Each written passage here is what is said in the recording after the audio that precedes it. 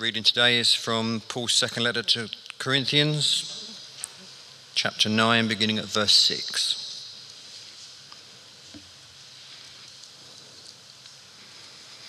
Remember this: whoever sows sparingly will also reap sparingly, and whoever sows generously will also reap generously.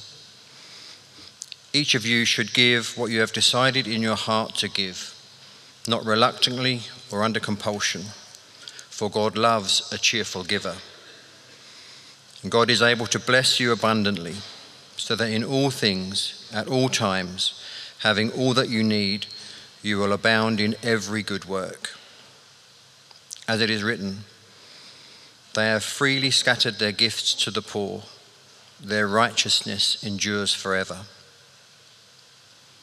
Now he who supplies seed to the sower and bread for food will also supply and increase your store of seed, and enlarge the harvest of your righteousness. You will be enriched in every way, so that you can be generous on every occasion. And through us, your generosity will result in thanksgiving to God. This service that you perform is not only supplying the needs of the Lord's people, but it is also overflowing in many expressions of thanks to God. Because of the service by which you have proved yourselves, others will praise God for the obedience that accompanies your confession of the gospel of Christ, and for your generosity in sharing with them and with everyone else. And in their prayers for you, their hearts will go out to you because of the surpassing grace God has given you. Thanks be to God for his indescribable gift.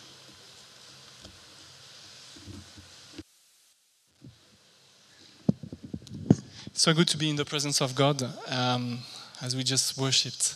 So let's continue to be in his presence by praying together for opening our hearts to this Bible passage. Father God, thank you so much for your presence this morning. We want to come to you. We want to listen to the voice of the Good Shepherd. Come, Holy Spirit, we pray. Amen. Amen. Dozens of studies, research show that it helps to have an attitude of gratitude. It's good for your physical and psychological health. Grateful people tend to sleep better. Thanksgiving improves self-esteem. It increases mental strength. People who are thankful tend to be less stressed. And it's good for your heart, cardia. It's good for your relationship to be thankful at work. It's good to be thankful in your couple, in your relationship, marriage or partnership. It helps with trust. There is a lot of benefits. And this morning we're looking at this theme, thankfulness, being thankful, cultivating an attitude of gratitude. What is gratitude? Gratitude is an answer to a gift. An attitude of gratitude helps us to contemplate what we have received, and it helps us to give in return. I think there is a kind of a chain reaction. I don't know about you, but I love these stories of free kindness. You can hear here and then articles, news. One simple act of kindness can spark a chain reaction of generosity and thankfulness. An example of that, I read recently an article. It happened in the States, in Indiana, in a McDonald's drive-thru. It started when it was on a Father's Day. It started when a woman saw that behind her there was a father with his small children, kids, as we say there, and she decided to pay for the car behind as the father comes, and a chain reaction started, and it was 8:30 apparently in the evening, and until midnight when the restaurant closed. 167 people paid for the people behind them. That kind of free kindness, it's crazy. And I think Paul, in this passage, is speaking about that chain reaction.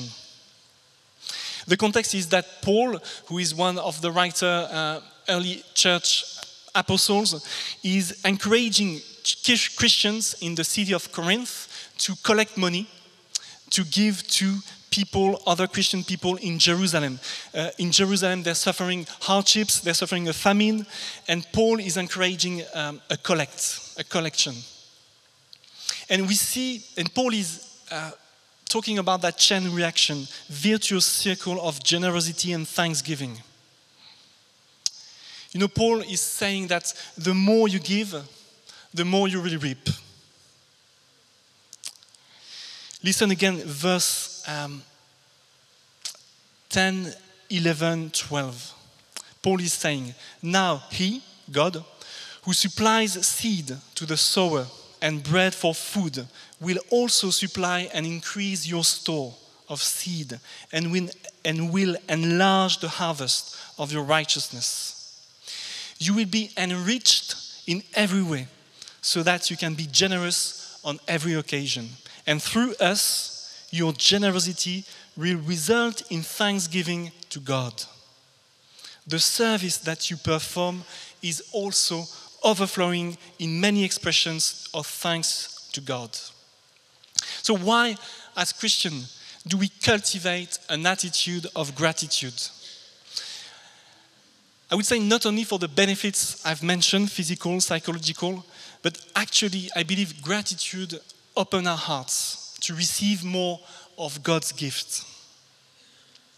I think gratitude helps us to live with open hands, open hearts. It's really central in Christian life. Paul places something very interesting at the center of Christian thanksgiving. We just finished our reading this morning. Peter just finished our reading with that verse 15. Thanks be to God for his indescribable gift. Thanks be to God for his indescribable gift. For Paul, the understanding, the experience of what God has done in Jesus at the cross is central. The greatest gift, the gift of Jesus. The gift of Jesus at Christmas, we're going to celebrate and approach during Advent, but also the gift of his life on the cross. You know, this book, the Bible, is a love letter from God to humanity. God created a world out of love and is recreating a world out of his love. And everything stems from there. Everything we do in Christian life must originate from God's good gift in creation and recreation in Jesus. So God wants to give more and more and more. And He wants us to be thankful more and more and more. In Greek, to say thank you, we can say Eucharisten. And one of the Christian life central point is the Eucharist, the Holy Communion, the Lord's Supper, the Eucharist, which means to give thanks for God for the gift of Jesus on the cross. And listen again, the prayer we may heard this morning again later with H, which is said week in, week out in this church. The Eucharistic prayer. It is indeed right. It is our duty and our joy at all times and in all places to give you thanks and praise.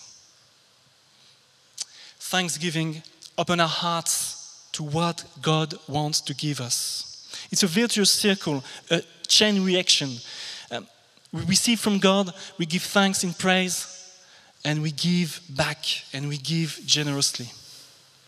Thanksgiving and praise are connected. Gratitude is the inner attitude which pushes us to praise in worship, in music, in different forms. There are 3 stages in gratitude. The first one is to remember, to call for our mind, to be aware, to see, to identify what we've received as gifts. And there is a lot that we've received. And then there is the emotion bit. Feel the emotion of joy, of gratitude. Dwell on it. Stop and listen to that emotion. So to call to mind, remember emotion and the will, give thanks to someone, to God, rejoice, being intentional. So how are we doing in our practice of thanksgiving? Are we growing in our attitude of gratitude? Different things we can do. Maybe having a journal, a Thanksgiving journal where we can every day, every week, put down things that we received and we are thankful for. The ancient grace before meals is an amazing way to give thanks. Today we're going to have an amazing meal later, but we're going to give thanks for that. Imagine all those who prepare these different dishes, all the shopkeepers, all the delivery men and women, the lorry drivers, the farmers, all this food coming from all around the world. We can be thankful. We are connected with so many people when we have a single meal every day. Do you imagine? So it's an old-fashioned practice of saying grace, but I think it's a brilliant one. Do you do that in your workplace? It's amazing. Praying before your lunch. I remember I did it when I used to work in the business world.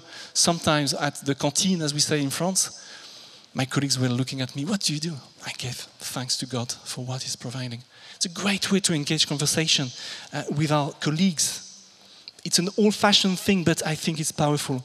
Maybe in your family, maybe with your kids, with children, just sit there once a week and again, a journal where you can be thankful for what God has been doing. We will grow in gratitude. And as a church, we want to thank God for all He has been doing in our midst. The economy of the kingdom of God is multiplication. It's based on generosity and multiplication. When we accept to give away, to sow, God is able to make it grow and to multiply and to give us back in different ways. I love in the natural world when you see a grape or the ear of wheat, you can see that there are hundreds of different grains and grapes, and it originated from one. And I believe, and Andy is going to talk about it later, and we've got some testimonies in a few minutes, but St. Barnabas is in a time of sowing the last 2-3 years. We invest here in the community, we invest in the families, the children, and it triggers thanksgiving, blessings from others. As Paul is saying, it is, how does he say that again? It is overflowing with thanksgiving to God. Thanks be to God for His indescribable gift in Jesus. This morning we're going to hear now from Andy's different projects of last year to be thankful for, and new project to be thankful for as well. But one I just want to mention as I close is Bible in 1 year in French. That will be amazing. I think it has the potential to reach hundreds of thousands of French speakers, even not millions. How many blessings and thanksgiving we're going to receive in that virtuous circle, chain reaction. The same with the worship music or the youth or focus this summer. So let's pray together. Father God, thank you so much for the gift of Jesus. Lord, we want to be a people that cultivate, that grow in our attitude of gratitude. Lord, help us in our families, in our workplace, in our personal and private devotion to be thankful. In your name we pray, Jesus. Amen.